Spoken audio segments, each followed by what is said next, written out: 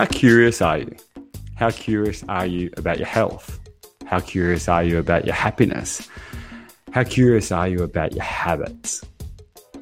Today we're going to talk curious habits, and our guest is me. My publisher, Leslie Williams, is taking the host seat today, and I'm the guest. So sit back, relax, and you get to listen to me. Enjoy it on Your Next Read is Curious Habits by me, Luke Mathers. Hi, my name is Leslie Williams, and today I'm the guest host of Your Next Read. And the reason that I'm the guest host of Your Next Read is because my guest, my very special guest, is the usual host of Your Next Read, Mr. Luke Mathers, who has just published a new book, Curious Habits. Hey, Luke. Yay! It feels great. It feels great. And it feels very strange to be interviewed instead of interviewing. Right, so just a couple of rules, Luke. I ask the questions, you answer them. I hope that's okay with you. That's perfectly fine, Leslie. Okay. You are the boss. Today I am. Okay, so this is the book we're talking about, Curious Habits. We love the cover, we love the book, and Luke's going to tell you now why it needs to be your next read. So first of all, I'd like to talk about one of the two main themes in the book, curiosity. So, Luke, personally, I find a non-curious person to be a very strange person indeed. I love curiosity as a trait in people. But you're the expert. Tell us about curiosity. Well, it's everywhere, and it's something that we're born with it. Like, you watch little kids. I love 3-year-olds. 3-year-olds they're crazy, and they're a nightmare, and you want to get rid of them after you've been with them for a long time. But they're that constantly asking why, and constantly looking for other ways, and constantly just being curious and wanting to know what's going on and how things work. And I don't know where it happens, but somewhere along the line we lose it. And I think when it comes to habits, we've got to get it back. Absolutely. So it's about things you don't understand. It's asking why, isn't it? Even if it gets annoying to keep asking, you just have to keep being curious, or you don't learn, I guess. Yeah, exactly. And some of those questions you've got to ask yourself. Like, I think anyone who's ever asked the question, why the hell did I do that? I reckon that person should read this book. So that's the first theme is curiosity. The second theme is habits. Now, there have been a lot of books on habits, Luke. There's tons. Yeah, I've got a whole pile of them behind me. There's plenty of them. And, there's Atomic Habits and Tiny Habits and Habits of Highly Effective People. There's 7 of those. There's The Power of Habit. There's tons of them. And they've all got some similarities, and they've all got some little nuances to them. I think one of the things they all sort of have in common is that they try and change habits from a place of scarcity and lack and blame. And I think that was what I tried to get out of it. I tried to sort of say, okay, well, if you're doing that, there's an old Greek story of Sisyphus, and Sisyphus was condemned for all of eternity to push a rock up a hill. It was the worst possible sort of punishment that the gods of ancient Greece, and they were a bit nasty, but the gods of ancient Greece gave Sisyphus the worst job, and it was to push a rock up a hill all day, only for the rock to fall back down. And I kind of think that's it's certainly the way I have in the past tried to change habits without you just end up with a flat spot on your forehead from banging your head against a wall. And so I thought there has to be another way, and curiosity, for me anyway, it turns out that was the way. I think, I don't know if you agree with this, but most people think about habits as a bad thing, don't they? They think about their bad habits before their good habits, I think. So for you to switch it around and come at it not from a point of scarcity, I think it's a really interesting angle. Yeah, well, thank you. And you're right. Everyone does only think of their bad habits, but we have a whole bunch of habits that we don't think about. Tying your shoelaces, driving cars. There's a whole bunch of little reflex things and default actions, and most of them aren't doing us any harm. They're just there, and they're helping our brain do things easier. Your brain has 2% of your body weight, but it uses up 20% of your energy. So our brains have evolved in a place where we didn't have 7-Elevens and McDonald's, so we had to create habits so that the brain could work more efficiently. Absolutely. In fact, I like the way that you look at habits. You look at the 3 reasons for habits. So you talk about avoiding pain, seeking pleasure and saving energy. And I think that's probably a good place to start now, is those three reasons that we have habits. Mm-hmm. Yeah, and all of them make perfect sense. And the first one of them is avoiding pain. Far and away, the thing that's going to get us into action is avoiding pain. And again, if you take that back to sort of caveman times, if a caveman didn't avoid the tiger, he didn't contribute to evolution. So if we look at it, that negative bias that people talk about, that sort of we focus more on the negatives, it's ingrained with us. And it's a curious habit that we beat ourselves up for that. But it's biologically ingrained that we're designed to take more notice of the negatives. So that's most definitely the first one. A caveman could have missed out on something that was kind of nice, like he could have missed out on a bunch of berries and he didn't see them, and that's okay. But if you missed out on the tiger, he got dead. Unfortunately, sadly. But the seeking pleasure one, I think, is the one that most people relate to. So, and this is with your bad habits. So you do something and it's nice, so you do it again and again and again. And I'm thinking like chocolate or a glass of Prosecco or, whatever you like doing, you do it more and more often. And you do a lot about this. You say a lot about this in the book, and I'm going to talk in specifics later. But do you agree that that's the most common reason for a habit, seeking pleasure? Well, a lot of them, no, I probably don't agree with you. Okay. I think it's there, but I think a lot of the time we seek pleasure because of the annoyance or the pain or the discomfort of something else. Okay, yeah. Yep. I know, writing to me is not a natural state of being. To me, writing is like lifting weights. It's like it's good for you and I like doing it, sort of, but it's a wrestle. I never feel comfortable when I'm doing it. There's something about that makes me agitated. And quite often, if I'm really stuck and really getting annoyed with myself, if there's chocolate in the cupboard, it's going to be yelling at me. I'm going to have this chocolate will be calling me from the thing. And you can say that that's seeking pleasure, but it's seeking a reprieve from the pain and discomfort and frustration of something else you're doing. So quite often we kind of go the other way. I actually think when we keep digging back, it's every habit has a cue, a behavior, and a reward to it. And the reward might just be that I'm not frustrated anymore. Yeah. But procrastination is probably that's a massive curious habit for a lot of people, particularly something that needs to be done. Classic. Just now, I just did my tax for last year, which was meant to be ages ago, right? But I've also, because my habits are better, I've also done my tax for this year, which actually ends today.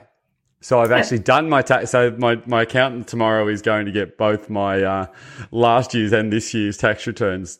And because doing the tax drives me crazy. I hate it. It's my least favorite thing to do in the whole world. Yeah, that's avoiding pain. I don't want to do that. So I didn't. So I put it off. But eventually you have to. And I think that's why it's a curious habit. I'm going to have to do this anyway. And this year I've thought about doing my tax 100 times. Next year I'm not going to think about it at all because it's already done. Yeah. So you're saving energy, which is our third point, isn't it? You've done 2 years of tax in 1 year. Yeah. Exactly. So you think about that. I've avoided the pain of having to think about it again. All right. I've actually found the pleasure of going tick, tax is done. And I've actually, I've saved all of that little, that little voice in the back of your head, go and do your tax. We don't have that. So by procrastinating, particularly when it's something that needs to be done right then, and like you can do it in 30 seconds, I've just tried not to procrastinate on that stuff. Just effing do it.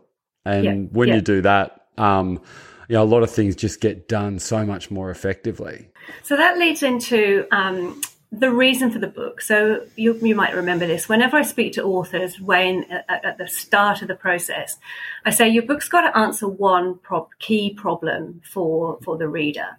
And so for me, Curious Habits, the reader will read this book because it will alleviate the stress. And that leads on from the procrastination. You procrastinate, more and more stressed about what you're putting off. Whereas if you just counted that habit that has become a bad habit, you could alleviate that stress. So, and you're the stress expert. So, let's talk about stress and habits. Well, fixing a habit there's a lot of things, and habits can be one of them. They're almost like having a splinter stuck in your hand. It's going to be painful to take that splinter out. But if I can work out how to do it, pull the splinter out, and then, okay, that's done, let it heal. It's almost, we've got to be able to put up with that little bit of short-term pain. I want to have a look at your book now through the eyes of a reader. Okay. So I love fiction and non-fiction. And for me, in even the non-fiction, it's the characters for me that make me enjoy that book the most. And I love some of the characters in your book. And that obviously my favorite character is the sea squirt. So let's talk about the sea squirt character first. Well, I have a friend of mine who's a cognitive neuroscientist, and I wrote my first book with Mick Zelko, Dr. Mick Zelko, and he told the story of a sea squirt. And a sea squirt has a really small brain. It only has about 20,000 neurons, and it has those same characteristics we were talking about before. It goes towards things that feel good. It goes away from toxins and bad things, and it swims around as this little larva around the sea floor, around in the sea. Eventually, it finds a spot that's good. It attaches itself to a rock, and it eats its own brain. Right. It just stays there. So basically, it goes towards good, away from bad. Once I've done that, I'm not changing. That's just how I'm staying. I'm going to eat my own brain. I told that story to a group of council workers, and they said, "Oh, we have a whole departments that are filled with sea squirts. They're everywhere." And I think that's kind of a lot of curious habits are things that aren't serving us, and they're not necessarily bad. I have a lot of people say, "Oh, curious habits, are they bad?" And some of them aren't helping, and some of them are bad. But some of them are just there, and they're not quite serving us. But we've just gotten into that way of thinking. And we've just gone on that pathway, and that's where we've stayed without sort of having a look around and seeing what else do we have. And I think doing that is, if I can get nothing else out of reading Curious Habits, to actually stop and look around and see, well, what are my options here? And curiosity is fantastic for that, because we're not having to change from a place of scarcity and lack. Yep, we're just having, stopping and looking at something and thinking about it and probing. Yeah, okay, so more curious than judgmental, I think, is probably the key. Yeah, to quote Walt Whitman or Ted Lasso or wherever you want to take that from. Ted Lasso, he has a great scene where he talks about being curious, not judgmental, and I just loved that scene. It's a fantastic scene. Yeah, I love Ted Lasso. So some of the other characters in the book are very serious characters who have dealt with curious habits and gotten around them. So I'm thinking about Summer, the young lady who was a perfectionist, and she was debilitated by her self-talk. Can you talk to us about that curious habit and perhaps about Summer in particular? Yeah, perfectionism's a really critical one with this, I think, because, attention to detail is wonderful, but perfectionism really does stop you putting things out in the world. It stops you doing some things that you're really going to enjoy. And I think it's one of those things that perfectionists quite often hang their hat on it and say, well, I'm a perfectionist, that's good. And I think if they got really curious, they'd realize it's not as good as they think. And Summer's a high achiever. She's an amazing young lady. She's just absolutely fantastic in so many parts of her life. But she got to this point where she wanted everyone else to behave in the right way, right? She studies really hard, and she will always do the right thing. It's just the ABCs are her. And she was finding she was getting frustrated when her friends didn't. They were like 18, 19, 20, and they're newly minted adults going out, having fun, partying, hair on fire, doing all of that sort of stuff. And she got really uncomfortable with that and found herself being a sea squirt and just going, I'm going to go away from that. I don't like it. And ended up being a bit of a hermit for a while. She's in a relationship that wasn't working for her, and she was just, she wasn't very happy. And we came and did a process called Finding Carlos. And Finding Carlos is my favorite thing to do in coaching. Yeah. And it's basically, we come up with the characteristics of the you at your best. All right. My Carlos words are, I'm curious, creative, and generous. And if I'm being curious, creative, and generous, I'm as happy as a pig in poo. I'm loving life. Yep. And we did it with Summer. And the words she came up with were, she was brave and determined with a thoughtful acceptance.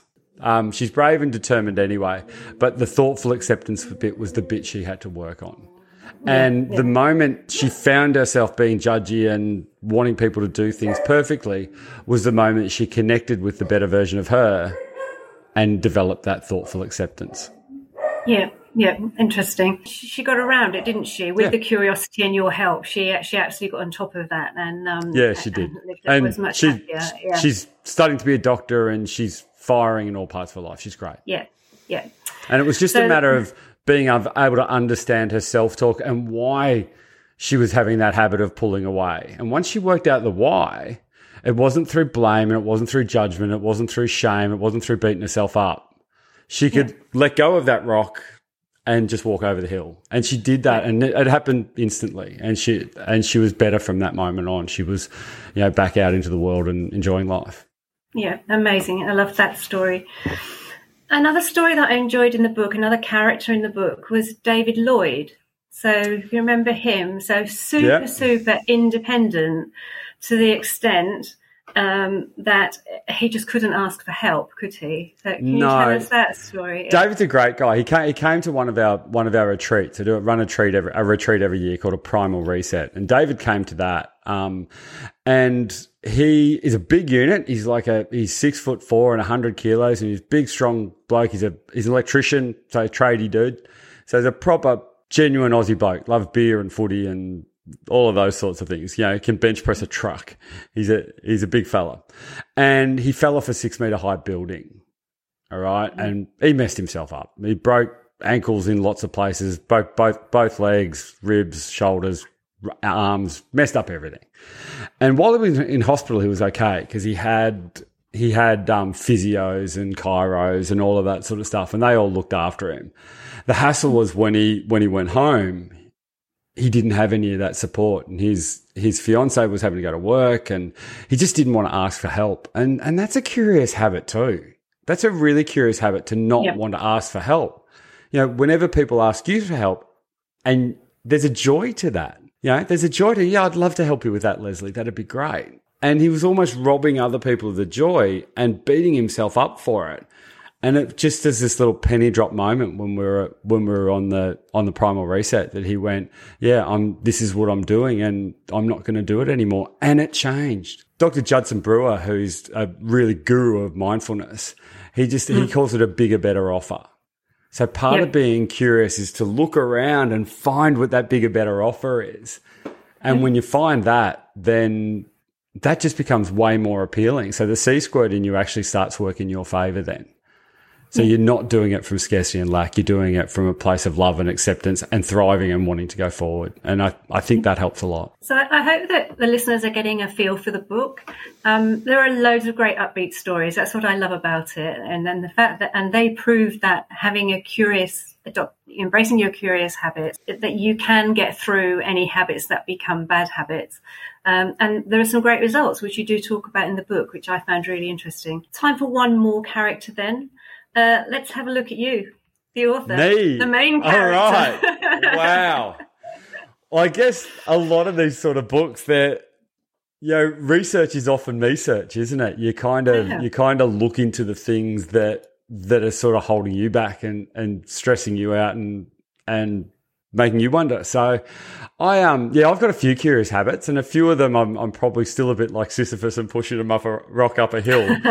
I think one of the biggest ones I've learned is the bit we talk about with the gap and the gain.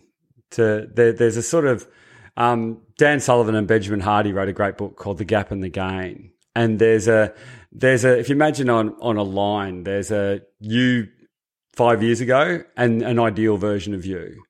And along that line, you sit somewhere. And what we do is we live our life in where we are now to what the ultimate version of me is. And they tell you that to build on the past things, to actually look back and seeing the things that you developed. And I think that comparison, that compare and despair, I'm definitely not on my own with that. That's a curious habit that I fall into a bit, to sort of comparing, and I'm not as young, slim, rich, whatever little thing you want to put in there. Mm-hmm. And one of the hassles with those is I think we have a lot of those things. I need to have a Ferrari or something. We have a lot of them, and we haven't actually even really worked out why we want them and whether we do in fact why that sort of stuff's so important to us. And when we get curious, you work out those things. And however you want to change, you change because that's who you want to be rather than because of a thing.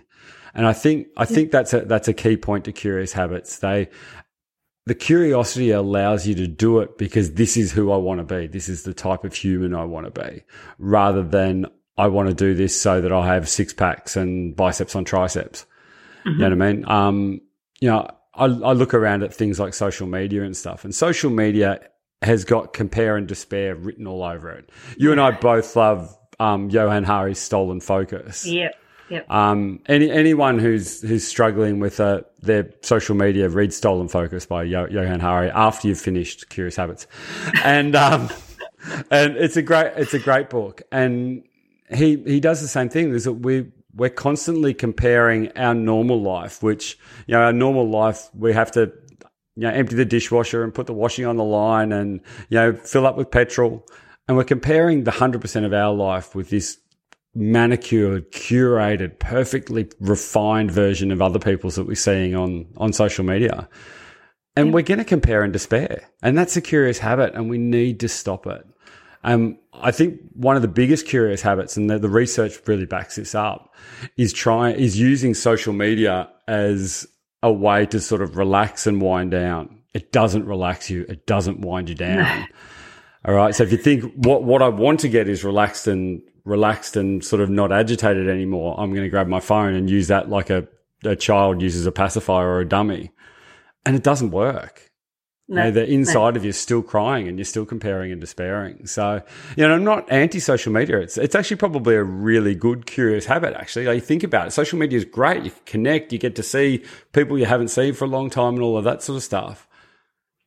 But when you get curious, you can see when it turns. Yeah, and absolutely. When it turns and doesn't help you anymore. And I think getting curious about that is a much better way than saying, I've got to cut down my social media. Yep. You just find out when you pick the phone up, why have you done it? Ask yourself, why am I looking at this now? What have I gained from that? Yeah. I've actually got, everyone who's seeing this on video, I actually have a new phone. I bought this from Amazon the other day. And it's a 90s flip phone that's brand new. I had one the same, but mine was pink. Yeah. And I've bought it and I'm going to put my SIM card in it for a week next week. And see how you go. I want to see how I go. And I've just been noticing in the last few days since it arrived, I think, oh shit, I can't listen to podcasts in the car. And I don't know, how am I going to check my Google Maps, and how am I going to look at my Google Calendar and all of this sort of stuff. And I'm like, holy hell, this is going to be really hard. But I think that's actually one of the other things about Curious Habits is we don't do stuff because they're hard. And I think we've got to do some hard stuff. I talk a lot in my work with companies, and when we run retreats and things, is that we've got to reset. We've got to be able to reset ourselves. And I think every now and then you've got to do a hard reset. A month or so ago, I went on a 4-day cabin walk. So you walk out to these cabins and you carry all your food and everything you need for 4 days. And it was like, the best part of 20 Ks a day. And it was hard. Yeah. Right. Yeah. But it was great. And I came back and I'm still feeling the benefits of that. And so that constant distraction, constantly having technology coming at us is a curious habit. And I think one of the ways to break it is to have a hard reset, do something that's difficult. And I think we should try and do one. I did one last year where I had 5 days in a teepee where I had no food, no technology and no people for 5 days. Right. And that was hard. So I'm a 98% extrovert. So being with no people was really tough. Something like that can help too. We've actually got a new book coming out later in the year called Death by Comfort, and it's about exactly that you can't live a full life if it's a totally comfortable life. We're just not wired to do that. So I'm really looking forward to interviewing the author of that one. That's going to be great. That is a super one, yeah. It's a thing. It's a curious habit that we're seeking comfort and we're constantly staying in our comfort zone. It's actually the first of all the curious habits we talked about on there. The first one I brought up was staying in your comfort zone, and we use the David Goggins sort of example of that. But I think getting curious about actually what you're getting out of comfort. You look at that and you say, I really want to be comfortable. but I really want to achieve things. I really want to strive. I really want to better myself. All of those things come on the other side of comfort. So if you want comfort, you can have comfort. It's there, but that's all you're going to get. Yeah. I think everything good that we have in our life is on the other side of a bit of discomfort. And if you don't have any discomfort, how do you know that it's comfort? You've got to have both sides, I think. Regular listeners will know that we wrap up with 3 questions. And I actually couldn't be bothered to research what they were, so I've made them regular people would know that we actually wrap up with 5 questions. 5 questions. Okay, well, I've drilled them down to 3. So first of all, what are you reading now? I know I love chatting to you about books, so I'm interested to know what you're funnily enough, we talked before about, I'm reading a book called The Comfort Crisis. Which is about exactly what we're talking about. It's a great book. Now, is that when he goes into the wilderness? He goes into the Arctic and he'll tell a little bit of the story about going into the Arctic, and then he'll go off on a tangent about, and I love that. He'll go off on a tangent about something else. The last bit I read when I stopped reading today was he had this elk in his sights, and then he went off and started talking about food, and I'm like, no, come back. That's a super book. I loved it. Yeah, it was really good. Yeah. So that's what I'm reading at the moment, and I'm really enjoying that. Okay. Sadly, we didn't publish it, but go out and read it. It's a good book. Okay, best book you read or was read to you as a child? Oh, I think I even have it here. I do. This was my favourite book of all time. It's called The Diggingest Dog. And it's a great book. As a little kid, I have a nerve in my eyes that doesn't work properly. If I look over to the right, I actually get double vision. So when I tried to read, the words would jumble around on the page, and it was awful. And so I couldn't read properly until about grade 9. All right, so I kind of wangled by because I worked out how to do maths. So they kind of realised I wasn't completely dumb as a box of hammers. But I couldn't read out loud. I could read, but it was a real wrestle.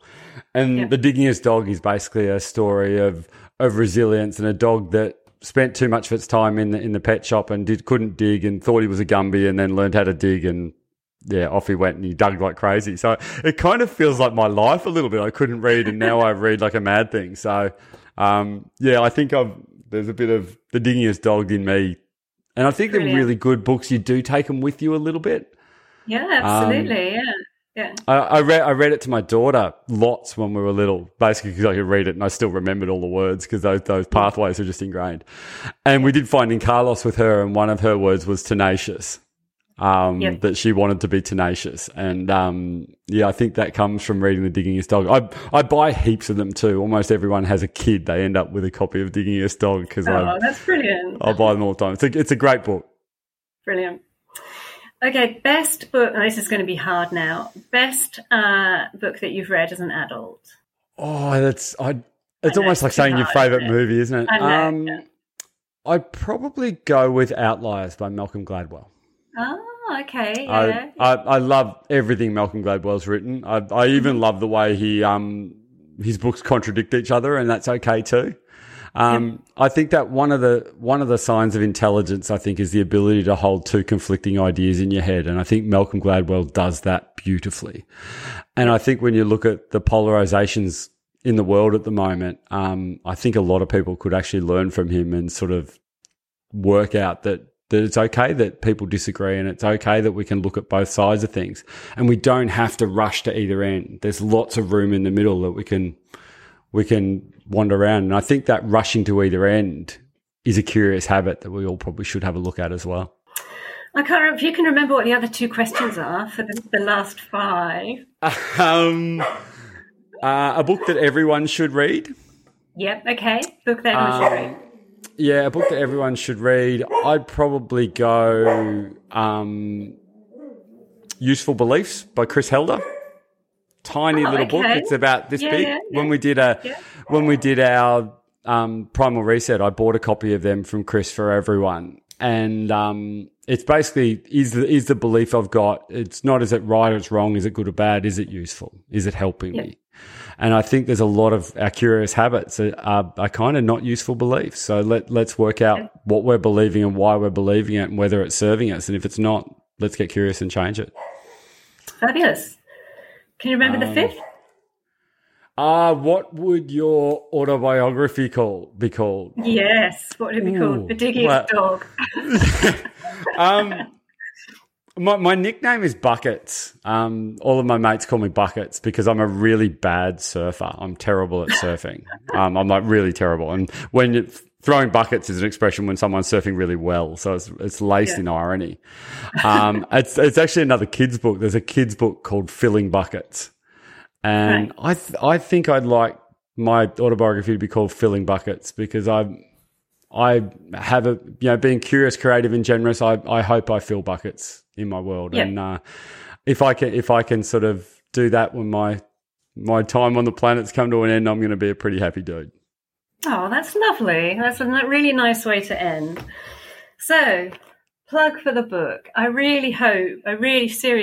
hope people read all the books I publish, but I really hope people read this because I think they will find it helpful. I really do. It's a good read.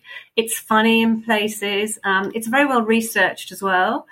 And it'll give you lots of other books to read around the subjects. I really hope people read Curious Habits. And Luke, thanks so much for being my guest. You're a wonderful host, Leslie. I think I'm going to be struggling for my job now. I don't think you're out of a job, but yes, thanks for humouring me. I really enjoyed chatting to you, and I hope our listeners enjoy this too. Thank you very much. And it's actually, I just need to say a big thank you to yourself and Eleanor and Brooke and all the people at Major Street. If you want to publish a book, these people will do so much to help you. And you're so encouraging the whole way. And, one of the curious habits is imposter syndrome. And I have a little bit of that, and you're helping me beat it out. And I think you do that with all your authors. So if anyone is looking at publishing a book, get hold of Leslie and Major Street because they do a wonderful job. I hope you enjoyed getting curious about your habits. If you'd like to get your copy of Curious Habits, go to majorstreet.com.au and use the code YNR to get your discount. I'm Luke Mathers, and I hope you all get curious about your habits.